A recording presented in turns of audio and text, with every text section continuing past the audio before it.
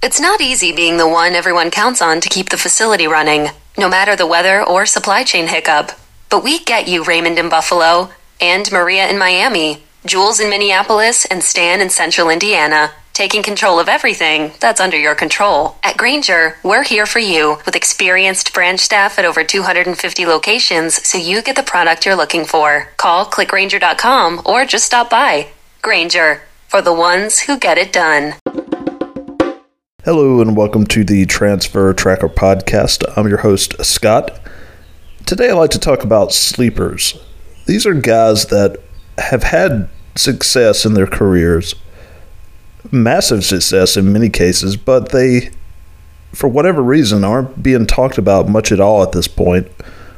Kind of forgotten. And I think their value is at the lowest it's probably ever been.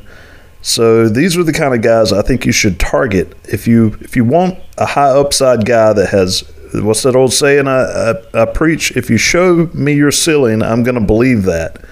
You know, you might have a low floor in some cases and really, crap the bed the next year, but you showed me what you can do, and I think that's way better than a guy that's just been kind of mediocre. I would bank on that kind of upside. Where everyone's always looking for the upside. Well, if you have a guy that, has had like a 15, 16 point per game season at 20 PER with, 5.55 true shooting plus, and he's done that, we don't have to wonder. We don't have to wonder, can he ever do it, whenever they've already done it in many cases. Whereas a lot of these, rankings and offer sheets, they go to guys that maybe are on their way up, but they might never realize that potential. And these are guys that, like I said, they have already shown that they can have these type awesome seasons, and most of them are within the last year. I mean, there's one guy, 2020, had a season like this, but he set out, the next year. So it's hard to hold that against him. But many of these guys basically are guys that had bad seasons this past season, and their value is low right now. At least I perceive their value as low because I don't see anyone talking about them. I don't see them in rankings. And in general, I do think these guys, because it's a lot of recency bias in things, and they didn't have good seasons last year. I think they'll kind of get overlooked at this point. And these are the exact kind of guys I will be targeting, especially if I was mid-majors.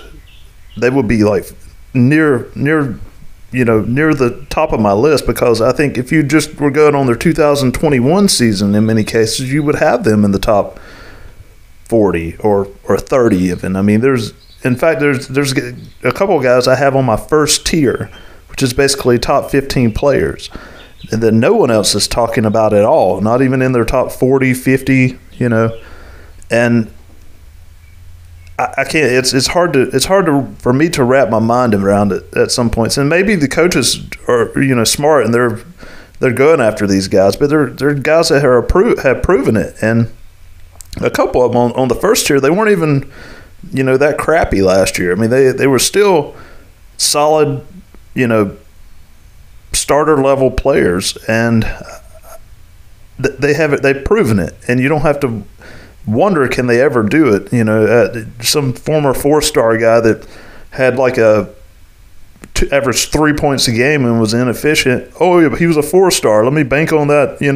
Him realizing that. Nah, I would much rather have an Isaiah Moore from Southern Miss, even though he played on a craptastic team last year. Whenever he was at St. John's in 2021, he was badass, and until he looks absolutely so awful that you can't have him anywhere near like a top 50 list. So anyway, let's just talk about Isaiah Moore. He played at Southern Miss last year. He's 6'10", 205. Got the size. It's nothing about the physical attributes. And I've not seen this guy ranked anywhere. Top 50, nothing. And this season, he averaged 13 points a game, 7 rebounds. He had 22 PER, actually made some three-pointers, shot 31% from three. He added that to his game, in fact. .593 true shooting this year. That's all in Conference USA, and even on the surface of that, that's pretty good, I think. And the problem was his team was like 330 net or something. They were awful, and I don't really think you can blame that on him. He was doing pretty well. He was doing his job. But let's look what he did at St. John's the year before. He averaged 9.2 points, 4.8 rebounds, 0.7 blocks a game. This was versus the 65th strength of schedule, and his team was ranked 67th, in the net. I think they did go to the NIT. And he had a 101 defensive rating, totally solid, 26 PER in the Big East. 26 PER, 0.26 replacement adjusted, 0.624 true shooting. So this guy was awesome. And I don't get it. I don't he wasn't that bad this year. He was awesome when he was in the Big East. This is a guy that I think could go back to the Big East and do the same thing again. So he's got to be high. And I don't see him ranked anywhere. Maybe coaches are still recruiting him, but if I was a mid-major coach or even a P5 coach, he would be like on my list for sure. Another completely obvious guy I see no one talking about this year that will be on my first tier top 15 players without a doubt, Kadarius Wahab from Maryland, 6'11", 237-pound center, averaging 7.7 points, 6 rebounds, 19.7 PER. His true shooting was .586 this year. Totally solid this year. In the minutes he played, he was totally solid. What you would expect. And last year, 2021, he played at Georgetown. Averaged 12.7 points, 8.2 rebounds, 1.6 blocks versus the 18th strength of schedule in the country that year.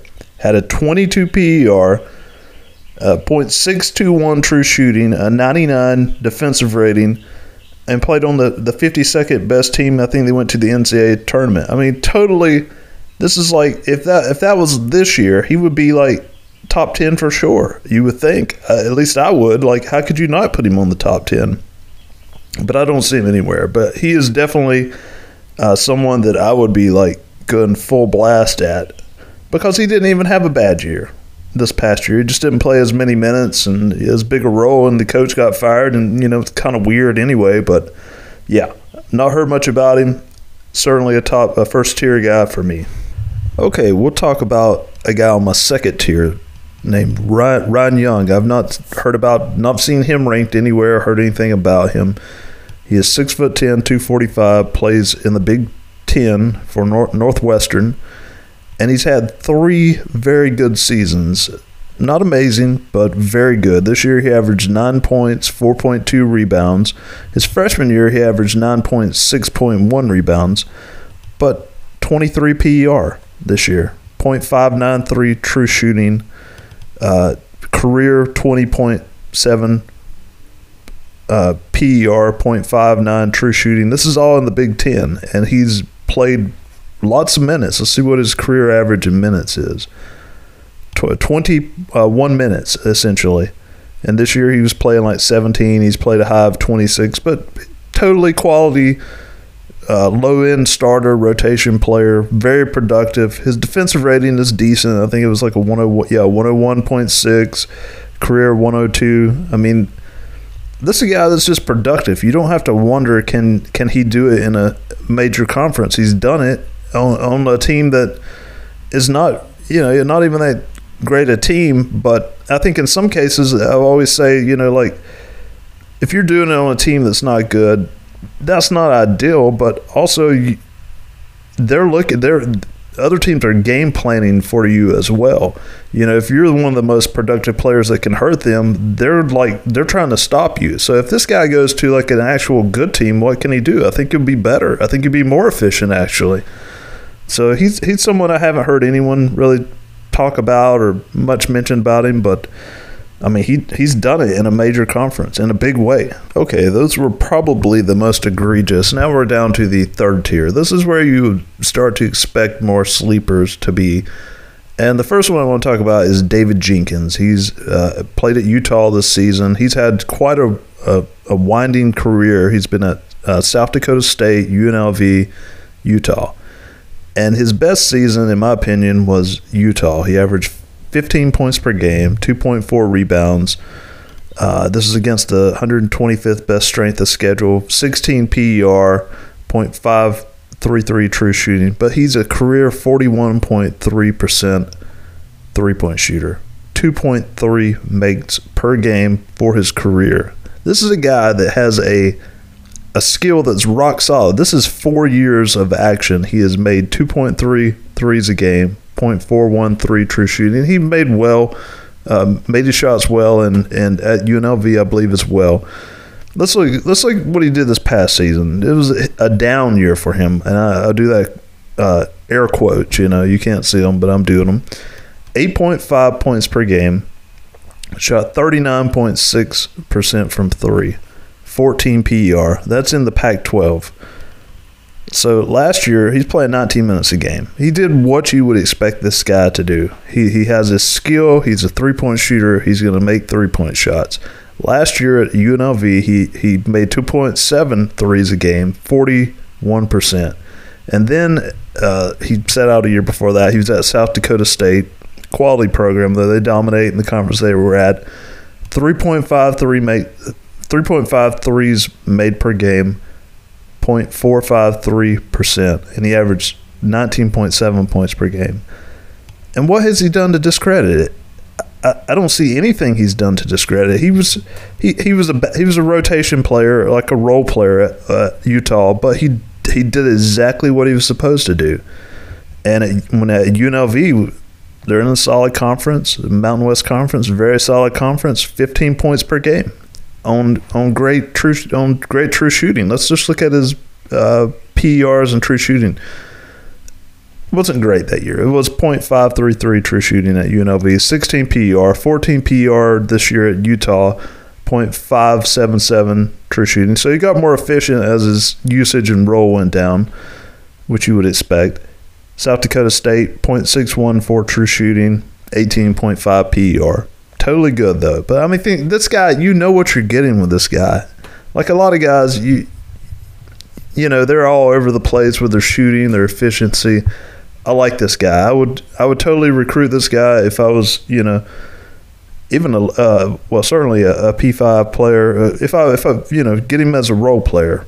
But this is a guy that could go star on many teams outside the P6, I think, for sure. And no one's talking about him because he averaged 8 points a game on Utah, which he does nothing to discredit. Averaging 20, he's like a 20-point per game guy. At South Dakota State, that was a great team that year. I'm sure they win all the time and go to the NCAAs from that Summit League, I think it is. So yeah, he did nothing to discredit that, and I don't hear much about him, but I'd certainly target him. Okay, staying on the third tier, and we will go to Noah Locke from Louisville. And he was a top 100 player out of high school. He's had a pretty cool career, good career, very solid career, 38.7% three-point shooter. You know what you're getting with this guy. And he had a bit of a down year this year. He shot 34%. Whoa. It's so terrible. 10.5 PER. Not ideal, but he averaged 9.6 points per game, 2.3 rebounds at Louisville this year. The year before, he averaged 10.6 rebound. I'm sorry, 10 points. Well, that would be impressive. 10.6 points per game, 2.4 rebounds at Florida, and he shot 40.4%. And the year before that, he averaged 10.6 and shot 43% from three. And these are 2.5, 2.3, 2.1 makes. I mean, he makes 2.3 threes a game for his career. And he was a little down this year, 34%, but he's a career 39% three-point shooter, and he shot well over 40%, like 41, 42% at Florida his last two seasons. This is a guy I would definitely target. I mean, a little bit down this year. No one's talking about him. but he's a career 39%. You know, this is a guy, he has the one skill that you can count on pretty much. I mean, maybe not last year, but they also fired their coach. They had turmoil, you know. You can, and it was a new coach in as well. So that, I think it all adds up to, like, you go get this guy. This next guy I also have on my third tier, but I will admit with this one, I don't know what to make of him because his ceiling is really high, but his floor is kind of low too. So just you keep that in mind if you're a coach. But this is one I would try to get. Like, nonetheless, you know he's done it before, so he can do it. You don't have to wonder, can he do it? He has done it. Let's just talk about his big season. 14.1 points per game, 3.6 rebounds, 2.7 assists. Sorry, I'm scrolling down. 17.5 PER. He played at Washington. This is all at Washington State, Pac-12, major conference. 17.5 PER, .528 true shooting. So 14 points a game. And this is what's crazy. He hit 1.7 three-pointers a game at 38%, 37.9%, 80% free throw shooter as well. Makes it believable, right? But he's a career 30.7% guy, 30% essentially, on 0.9 makes per game. So was that the fluke? Yeah, it was a fluke in his career. He came back, he shot 26% this year and averaged 9.5 points per game. And let's see what his PER, 11.6 PER. So I guess he still had a high usage. But I don't know here. I mean, Washington State, this is a guy that has averaged 14 points per game, 17.5 PER, hit 38% of his threes, making nearly 2 a game. I'm going to believe in that, you know? And he's got good size, 6'5", just like you would want. So, yeah, this is a guy, he's all over the place, but like I say, he has shown what he can do. Let's see what he did. 74 strength of schedule. He did this. So it wasn't like a super strong strength of schedule by P5 standards, but it's P5. And then this 74 best strength of schedule out of 258. So that's very good. And he played on the number 72nd ranked team. So this is a good, solid team as well. I just think he's a sleeper. I think you go try to get this guy, especially when he's shown he can hit that kind of 3-point percentages. Fluke or not, it's possible, you know. And if you don't get it, you just kind of bench him and then he transfers somewhere else. Moving on to the fourth tier, and this guy's already committed, so we won't talk about him quite as much probably. Victor Bailey. He came from Tennessee. He barely played last year, but the year before he played often on a top 5 seed Tennessee team. He averaged 11 points per game, 2 rebounds versus the 55th strength of schedule, 15.6 PER, .542 true shooting, shot 34% from 3, 1.7 made. He's kind of like a 3-and-D type guy. I think it's totally a great pickup for George Mason. 6'4", 170, got the size. He started his career at Oregon, which he played there a lot as well. Played 20 minutes a game, averaged 7 points per game, shot nearly 39.8%, almost 40%. As a freshman, also 36.4% from 3, 6.7 points per game. So yeah, this guy, he's proven it in the Pac-12, the Big 12 for 3 seasons. 14 PER, 14.5 PER, 15.5 PER, 15.6 PER. Well, he didn't play this year. It's like he was consistently 15 PER, .55 true shooting for 3 seasons in the Pac-12 and SEC. And this year he was 8.2 PER, .416 true shooting. And he had his role taken away. Probably deserved it. I mean, he wasn't playing well, but only averaged 2.6 points per game in 9.6 minutes. So this is a guy that people were, he wasn't on the radar anymore. He just hadn't played. And when he played, he was kind of shit. 21% 3-point shooting. But do you believe that? Do you believe this? That is 1 year where he was playing 10 minutes a game, played 328 total minutes? Or do you believe the seasons where he played, like the year before, he played 25 minutes a game and averaged 11 points per game, shot 34% on a top, I think they're 5 seed, whatever they were, top 30 team. I mean, they were good, very solid. And he was a big part of their defense. Totally solid on 3 as well. Over 3 proven seasons. I believe in this guy. I think that's a great get for George Mason.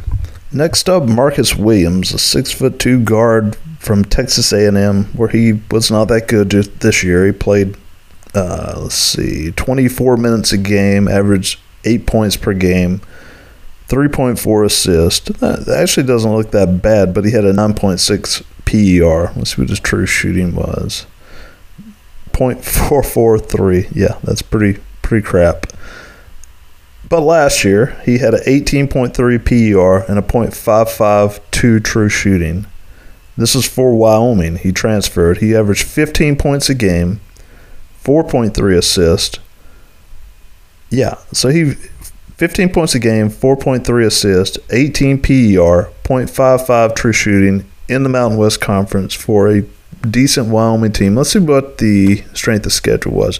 140 strength of schedule. So, yeah, and it's not a Power 5 conference, but pretty solid.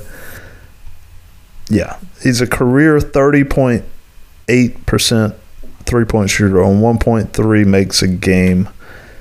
Let's see what he did in his best season. His best season was 33%, 1.4. So he's, the guys that are not efficient from 3, he's a career 68% free throw shooter. I believe less than that. Paint me more skeptical when you don't make free throws and your 3-point shooting is all over the map, or in this case kind of bad. I have more skepticism. But nonetheless, this is a guy that has been very productive in a quality conference. Mountain West Conference is a quality conference nonetheless. He's not playing like 250 strength of schedules. He was playing 140, I think we said. So, yeah, this is still a guy. I got him the very last guy on my 4th tier, so he was getting close to getting squeezed out. But I think when you've done it like that in a totally solid conference, I got to put you on the 4th tier. And then maybe there'll be some more players that come on to the transfer portal that push him back to the 5th tier. But right now, he's where he deserves to be, I think. Okay, moving on down to Antoine Walker. I don't think anyone's dissing this guy, but I don't think anyone has talked about this guy either, and I don't really get it. He's committed to Bryant, so automatically you say Bryant University, low major. Good job. Bravo, Bryant University. I think you got a great one, by the way, relative to your status. Okay, Antoine Walker. Not that Antoine Walker you probably remember, but 6'7", 230, played at Rhode Island. He was not as good this year. He was still solid, but we're talking about 2021. He was very good. 9.1 points per game, 6.5 rebounds versus the 81 strength of schedule, 20.8 PER, .625 true shooting, and in his career, he has made about 34% of his three-point shooting shots, so he can step out as well. Let's just see what he did this year. Yeah, 7.5 points, 4.7 rebounds, 56% from the floor, and that's making 40% from 3, not on high volume, 6.6 a game. Yeah, I mean, he was totally solid this year, and not quite as good. 18 PER, .61 true shooting. So he didn't do anything to discredit it the other year, and he was pretty solid this year. They weren't a good team or anything, but that's a damn good get for Bryant. And I think I talked about that on the last episode, but yeah, I like that pickup a lot for them. I would like it for a P5 program. I think he could move up and be productive, role player, totally solid. So, yeah, sleeper, good get for them. Okay, so now we are into the deep sleepers, and pretty much there was two guys that inspired this episode from Indiana whenever I was doing my research, and I came across both of them. The first one is Parker Stewart, and he's had quite a weird career. I mean, he's 6'5", 210, got a good size. He's at Indiana this year. He started his career at Pitt back in 2018. He was at UT Martin. Did not play in 2021, and then this year he's at Indiana. Let's just go through what he did at Indiana. 6.2 points per game, playing 25 minutes a game, so he was not very productive, but he did shoot 39% from three, and he made 1.6 a game. That's totally good on the face of it, but his PER was shit, 7.7. So, I mean, he was just so low usage, not doing anything. But this is a guy that you could probably ramp it up. Even the true shooting was .527. Okay, so he didn't play. So he played he played a lot of minutes, but he didn't. He had let's see what his usage, 14%. Yeah, so he just wasn't doing anything. But if you go back, he didn't play last year. 2020, he played at UT Martin, and he had a 19 PER, .55 true shooting, essentially. Averaged 19.2 points per game, 4.6 rebounds, 3.8 assists. Totally solid. I mean, he was a big-time player that year. 19.2 points, 4.6 rebounds, 3.8 assists, and he made 2.8 threes a game at 35%. Okay, so what you going to believe? Are you going to believe this year, or are you going to believe he was a big-time mid-major player? Okay, so he also has a season where he played at Pittsburgh, and he averaged 9.1 points per game as a freshman, 3.3 rebounds, shot 39% from three on 2.3 makes a game. It's a guy that, like, if I knew nothing else about him, I would go back and say, hey, he played at Pittsburgh, he made 9.1 points per game, and then made 2.2 threes at 39%, 80% free throw shooter that year. That's pretty awesome. I believe that. You showed me that, I believe that. He backed it up. He went to a mid-major school, averaged nearly 20 points a game. He got to the free throw line well that year. Four makes a game, essentially, at 77%. This year, he shot poor from the free throw line, 64%. So which do you believe? I believe this guy's a good free throw shooter. I believe he's an awesome three-point shooter. He's a career 2.1 makes a game at 37.3%. So, yeah, this is a guy that I don't think many teams will target. I just think he's kind of forgotten at this point. He went to Indiana. He played a lot, but he just kind of stood in the corner and made threes whenever they passed it to him. And I don't really understand this one. I'm going to do some more research on this because this is a weird case. This is one that I would have expected him to have a bigger year, but he did sit out a year and maybe he didn't improve or got worse. But this is a guy that has it in his resume. He's done it before. And at 13.7 PER, .562 true shooting at Pittsburgh as a freshman 5 years ago. This, he's been around. This is a guy, he comes in, he's older. You would think maybe he kicked the rust off at Indiana last year with a 7 PER, low usage, and now he'll hopefully would be ready to rock and roll. I would say this guy is the sleeper of all sleepers in this class. I would definitely take a chance on him if I was a mid-major coach or even a P5 coach that, I wouldn't make him super high priority, but he would definitely be on the take list as a lottery ticket. Okay, let's talk about his teammate also at Indiana. Apparently this is where you go to kill your career or slump or whatever. Michael Durr. He's a 7-foot, 250-pound guy.